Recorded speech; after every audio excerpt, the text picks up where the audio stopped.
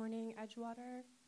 Today's scripture comes from Ephesians chapter 5, verses 25 to 33, and John chapter 15, verses 12 through 15. You can follow along in your Bibles or on the screen above.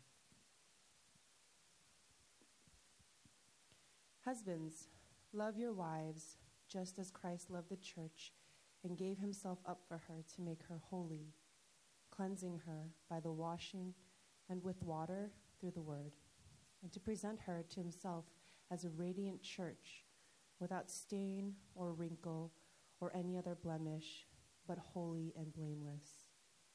In this way, husbands ought to love their wives as their own bodies. He who loves his wife loves himself. After all, no one ever hated their own body, but they feed and care for their body, just as Christ does the church. For we are members of this body.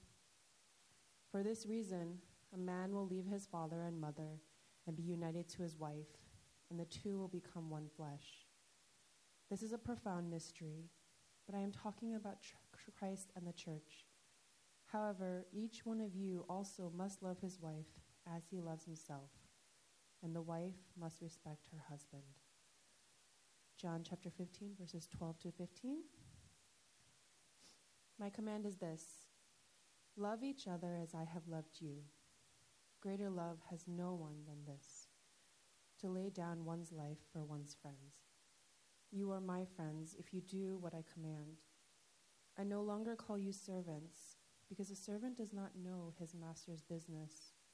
Instead, I have called you friends, for everything that I learned from my Father, I have made known to you. This is the word of God. Good morning, Edgewater. For those of you who don't know me, my name is Lisa, and I'm usually attending the 10:30 service over in Hackensack, but it's always great to see you guys. I know last week my husband gave the sermon on marriage as well, so today I'm continuing that. But I can't believe it's March already. Today's March 4th. And just as a friendly public service announcement to remind you, next week is daylight savings time. So mark your calendar, because it's spring forward, so we lose an hour. So just making sure you guys know. And also, what does March mean for many people here? It means March Madness. Woo! I'm sure many of you are excited, right? March Madness, the NCAA basketball tournament? Yes, thank you. Thank you. I'm really excited this year because UVA, where I'm from, I went to University of Virginia. We might get a number 1 seed this year, so I'm very excited. And more excited because Boston College, where my husband went to school, is most likely a bubble team and may not make it. So sorry, honey. But anyway, so March is an awesome time for us. But like I said before, the 3 pastors all talked about different seasons of intimacy. Pastor Key started off with singleness. Pastor John talked about dating, period. And 1J, my husband, last week talked about marriage. And I'll be continuing in the series by talking a little bit further about marriage. So let's pray as we look into the Word, okay? Thank you, Lord. We just want to join what your Holy Spirit is doing today. We just want to partner with you. We just pray that your word would be active and alive, and that you would be teaching us and showing us more of yourself. Thank you so much, Lord. We look to you. It's in Jesus' name we pray. As my husband mentioned last week, for many of you, if you haven't heard the sermon, please, I encourage you to go online and listen to the podcast, because I'm doing a little bit of a continuation. But as he reminded us last week, in the Genesis 2, we find the first story of the first marriage. And it takes place before the fall, before Satan enters the picture. We see God creating animals, creating trees and water, and looking at everything and saying, that is really good. He really likes what he created. He creates Adam, and for the first time, even though everything is perfect and beautiful, he says for the first time, that is not good. Why does he say that? Because Adam is alone. And so we see that Eve was created because Adam was alone. God saw it wasn't good to be alone. And then the rest is history, right? And so we see that marriage has a purpose, but yet when we get to the New Testament, we see people like Jesus or Apostle Paul. They never got married, and yet it was perfectly fine. And so what about Adam, even in his perfect state, wasn't good, and yet it was okay for Jesus and for someone like Apostle Paul? Tim Keller, in his book, anyone who's married should have read his book. I highly recommend his book, The Meaning of Marriage. But in that book he says, what is the purpose of marriage? The Bible's answer to this question starts with the principle that marriage is a friendship. God is acknowledging that the vertical relationship that Adam had with God somehow, even though it's perfect, did not fully fulfill him. And he's acknowledging Adam's need for this horizontal relationship. And don't we see that in the New Testament with Jesus and Paul? We see them not getting married, but we see them being relationally very rich. They were always surrounded by people and friends, right? So they were able to, for example, Jesus, he always had his 12 disciples, but he also had those three inner circle, Peter, James, and John, who are his close friends. We also see Peter, he went on 3 missionary journeys. He's always taking someone with him. In his letters, he's asking for people to come to him, to encourage him. While he's sitting in jail or being stoned or doing all these things, he's usually with someone, right? And so we see in his letters, Timothy or Barnabas or Titus, they're all mentioned as his close friends, right? So I don't think it's a coincidence that even secular marriage counselors talk about this idea. They say that the single most surefire way to strengthen any marriage is actually to strengthen your friendship. There's a man, Dr. John Gottman. He's referred to as the foremost relational expert here in the United States. He conducts experiments on couples in all stages of marriage, like newlyweds to, people who've been married for a long time. He has couples actually come to his lab. He calls it the Love Lab. And it's set up just like a regular house, except there's like cameras everywhere except for the bathroom and personal spaces, of course. And then he just asks the couple to normally just interact with each other, but he videotapes them overnight. And then the next day he interviews them, what went on. So he's been doing this for over 16 years. And the crazy thing is that after he's done this experiment for thousands and thousands of couples, he says that he can predict with 91% accuracy, that's a crazy high number, after talking with a couple for just 15 minutes, 91% accuracy, if they are going to get divorced within 7 years. Isn't that crazy? 15 minutes talking to a couple. So he says, as he writes this book, all of that, findings from this experiments that he does, he writes in his book, the 7 principles of making marriage work. I highly recommend that book also for married couples. But he says in the book, I now know that the key to reviving or divorce-proofing a relationship is not simply how you handle your disagreements, but how you engage with each other when you're not fighting. The simple truth is that happy marriages are based on a deep friendship. By this I mean a mutual respect for each other, the enjoyment of each other's company. The couple tends to know each other intimately. They are well versed in each other's likes and dislikes, personality quirks, and hopes and dreams. They have an abiding regard for each other. and express this fondness not just in big ways, but through small gestures day in and day out. The strength of the couple's friendship foretells the relationship's future.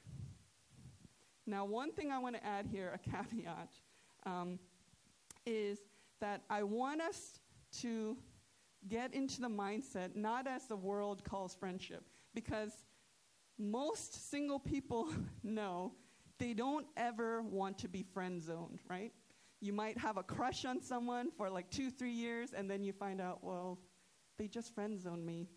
They can't put me in the category of potential marriage partner because they only consider me as their friend, right? Sometimes we think of friendship as some kind of lesser version of, dating someone. We never want to hear that dreaded, let's just be friends speech, right? And so in our mind, we equate that with friendship, right? And so some people, when they hear the word friend, they just basically hear someone saying to you, I'm just not that into you, right? And so that's their definition of friends. I'm not talking about that kind of friendship.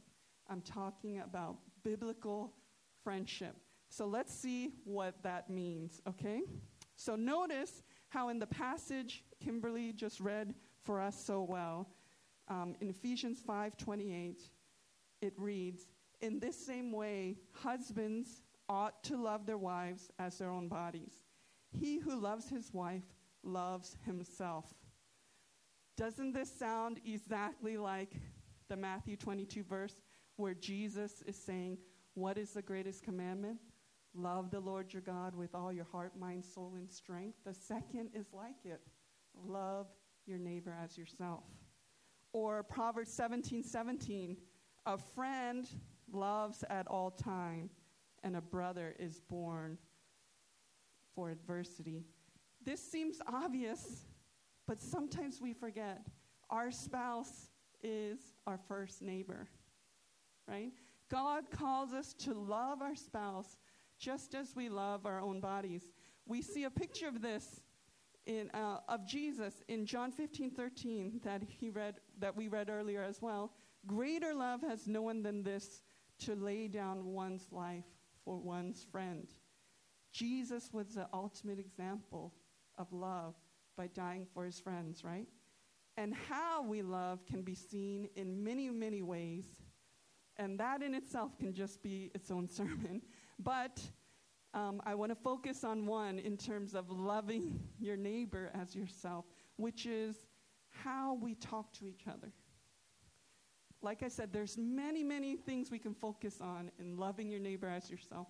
But just for this one section, I want to talk about how we speak to each other. How do we express loving your neighbor as yourself by how we communicate and talk to each other? Now, this means then that there is no contest when you're talking to your spouse of who wins, quote unquote, the argument. Ask yourself, how do I usually speak to my best friend? Then compare that to how you speak to your spouse. Now consider, how do I want others to talk to me? And that is the standard that God calls couples to do. John Gottman, in the book I mentioned earlier, he actually describes 4 behaviors called the 4 deadly horsemen. And these are huge indicators that if this exists when you're talking to your spouse in marriage, your marriage is on a pretty bad trajectory. I wanted to share them with you so we can just be aware and try to veer away from that. So the first horseman that he talks about is criticism. When you're talking to your spouse, is criticism first and foremost. For example, criticism is different from complaining. Complaining is just saying something like, there's no gas in the car, I'm so upset that you promised to do it and you didn't do it, can you please do it tomorrow? That's a complaint. That's okay because you're allowed to be upset, you're allowed to have discussions. But criticism is actually something where you're focused on your spouse's character or personality. Criticism comes out, for example, in something like this. Why can't you remember anything? I told you 1,000 times to fill up the gas tank, and you didn't. What's wrong with you? Don't you even care? That is the difference between complaining and criticism. When criticism comes into your conversations, that begins to erode your relationship. Now, the second horseman he talks about is contempt.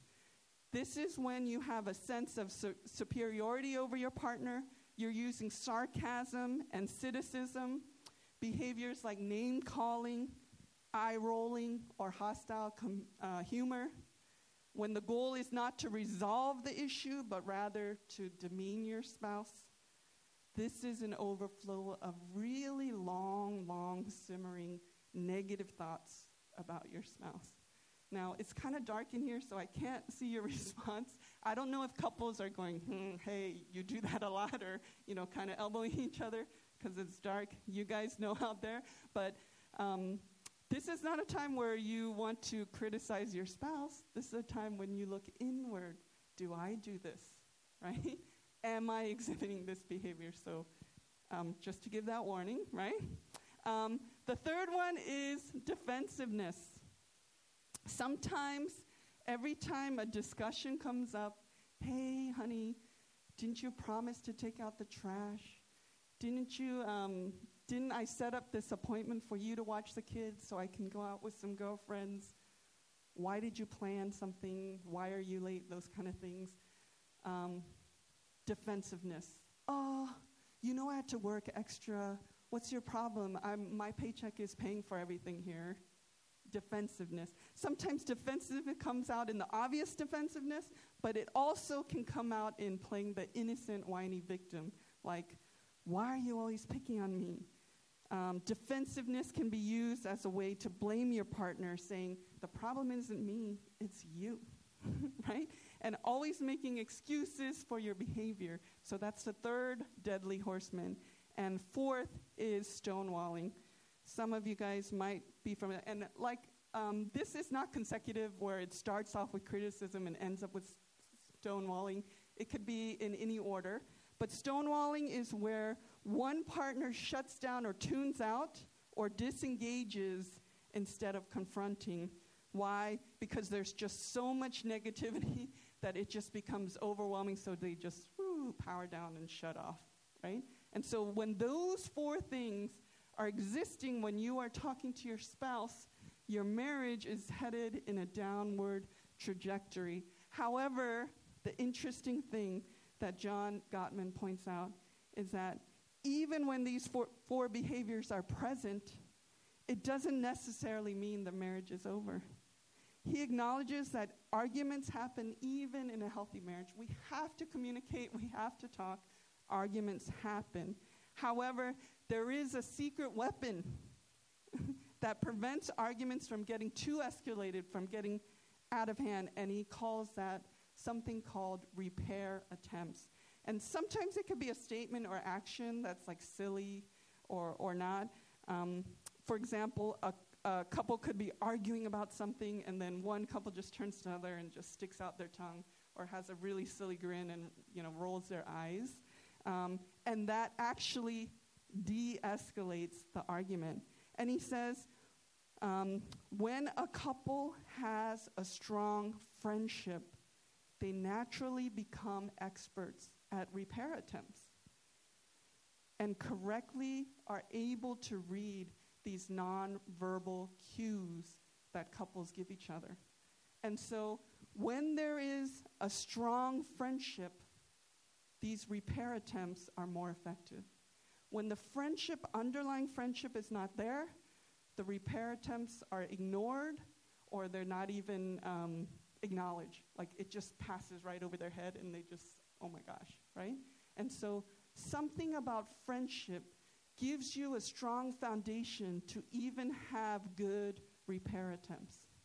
And that is the secret to marriage, John Gottman says. So true biblical friendship is loving the other as you love your spouse, you love yourself, especially in the way you talk to them. It's so big. The Bible says the words or your tongue has a power of life and death. It's very important. The second thing I want to talk about is that marriage is biblical friendship. For example, Ephesians 5:25-27, husbands, love your wives just as Christ loved the church and gave himself up for her, to make her holy, cleansing her by the washing with water through the word, and to present her to himself as a radiant church without stain or wrinkle or any other blemish. Proverbs 27:6 says, faithful are the wounds of a friend, profuse are the kisses of an enemy. And then later on in Proverbs 27:17, as iron sharpens iron, one person sharpens another. Biblical marriage and biblical friendship is helping your spouse or your friend become more holy. That means speaking truth and love to each other, encouraging them in their walk with the Lord, and actively giving them space to grow and be ministered onto. Do you notice when your spouse is not doing well spiritually? You or your kids are usually the first to know. Because why? Because usually your spouse has a short temper. Usually your spouse is not being kind, or they're acting really selfish. Essentially, they are not exhibiting the fruit of the Spirit. If you want to be a better spouse or you want to be a better friend, then become a better Christian. Then you can be more loving and kind and joyful and peaceful, because Jesus is the source of those things. The Bible says it's the fruit of the Spirit. When the Holy Spirit lives in you, resides in you, this is the fruit that comes out. And so it is our job, our spouse's job, to encourage that, because marriage is a picture of Jesus' relationship with the church. It's tough. This is really tough, because a lot of times people think, that conversation is so uncomfortable. It means maybe going out of your comfort zone, maybe cooking dinner or washing the dishes, so that your spouse has extra time to maybe go to a Bible study or do their own quiet time, or maybe meet up with an accountability partner. I want us to realize that loving your spouse is not just leaving them to figure it out for themselves. Rather, just as the prayer request we posted up this year, the second one is learning to fight for each other. That's what biblical friendship is. Fighting for your spouses or your friends and or friends' spiritual life. Fight for them. You know, we announced just now, David announced the women's retreat, and it's such a special time. I want you guys, spouses, to consider, make time to talk about your schedule. Encourage your spouse to go.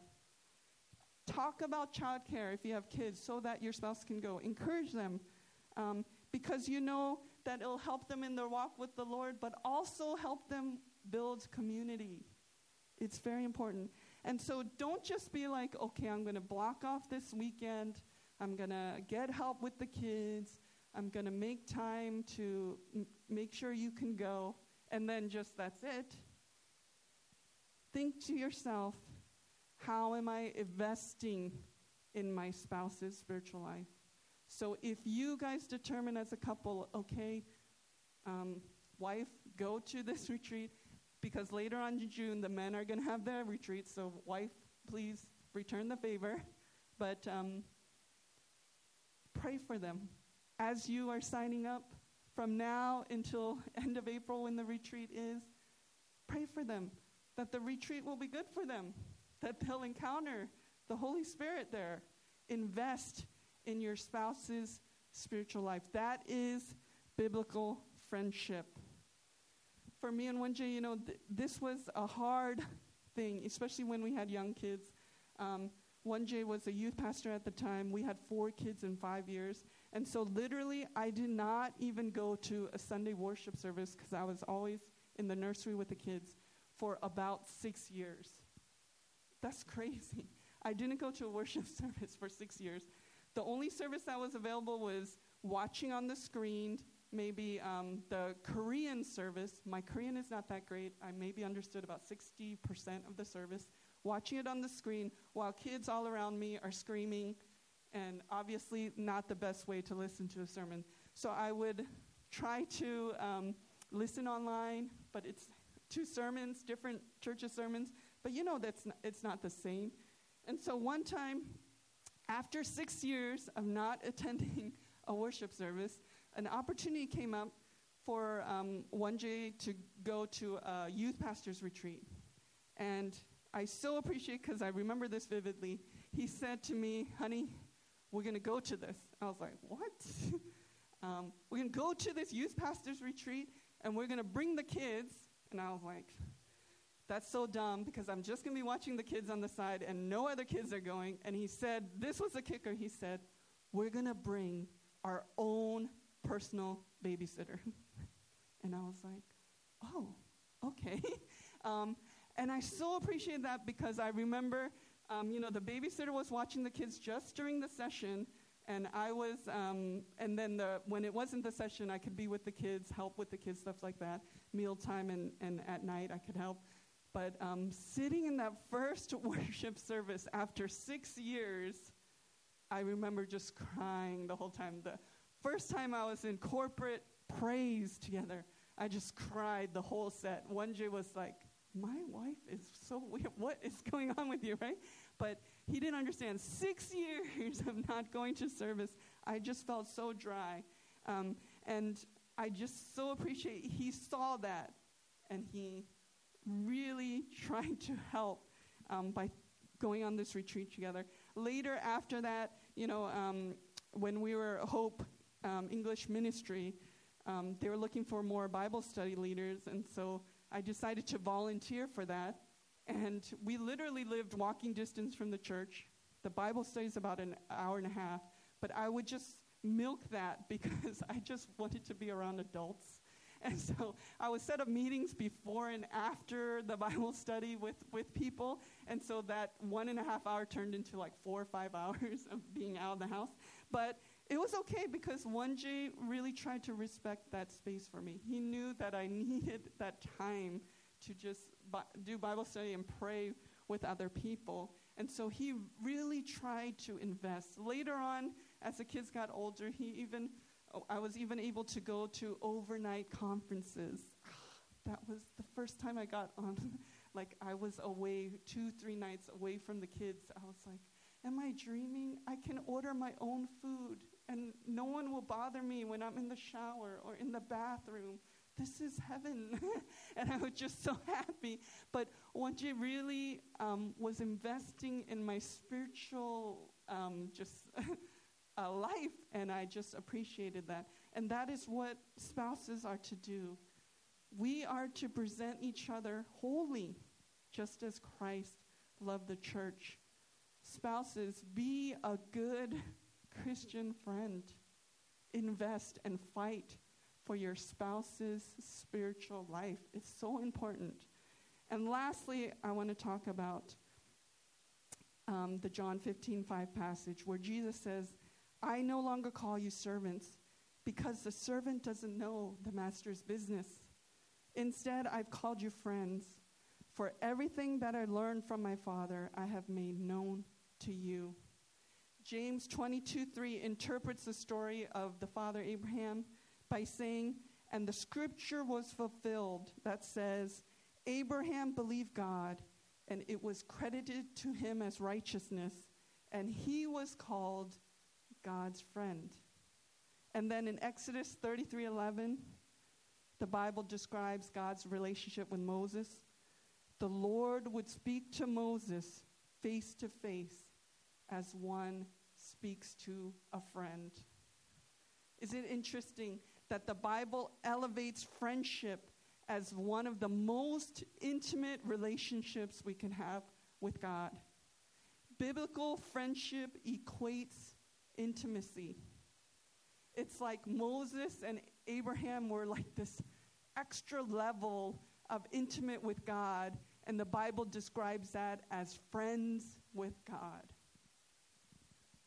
In fact, marriage is supposed to be an earthly representation of that relationship God has with us. Why? Because, think about it, friends spend time with each other. They want to spend time with each other. They make specific plans to meet up and use that time to talk. There's no other relationship that has that amount of time dedicated just to communicate. Think about it. You don't think it's weird when you make it a coffee date with a friend and you just spend the whole time talking? That's like normal. But when you try to do that with your spouse, all of a sudden it becomes a date. Right? And so meeting up with friends implies talking and communicating. It's a given. You enjoy each other's company, and it's not an obligation. That's why God wants our friendship. He wants a relationship with us that's intimate. He wants to communicate with us, and he wants to spend time with us. Isn't it even more interesting that the two people, Abraham and Moses, were the two people in the Bible who, quote unquote, bargained with God? Abraham, when God came to him and said, you know, your nephew Lot is in Sodom and Gomorrah, and I'm going to destroy that whole place because it's so evil. And Moses, in the situation where the Israelites make a golden calf, God says to Moses, I'm just going to kill them all and start over with you. Right? Those two instances where these men are considered God's friend, they bargain with God, and they essentially, I say this in quotes, change his mind. We all know the Bible verse that says, God is not a man that he should lie or that he should change his mind. And so we're not talking about, theologically, he changed his mind. This is, paradigm shift. We're not talking about that. We're talking about how God was in such an intimate relationship with Abraham and Moses that he talked with them, discussed with them before he did something. He got their advice. He allowed them to give input. And essentially, Moses and Abraham swayed him to not destroy the people, right? And isn't that what friendship is about? Spending so much time together that you have influence over them. And I want to end with this, a quote by Oswald Chambers. He writes in his book, his devotional book, My Utmost for His Highest. I'm sure most of you are familiar with it. He's referring to the Genesis 18 story, Genesis 18, the story of Abraham. He writes, Genesis 18 brings out the delight of true friendship with God. As compared to simply feeling his presence occasionally in prayer, this friendship means being so intimately in touch with God that you never even need to ask him to show you his will. It is evidence of a level of intimacy which confirms that you are nearing the final stage of discipline in the life of faith. When you have a right-standing relationship with God, you have a relationship of freedom, liberty, and delight. You are God's will, and all your common sense decisions are actually his will for you. And that's how Oswald Chambers describes biblical friendship.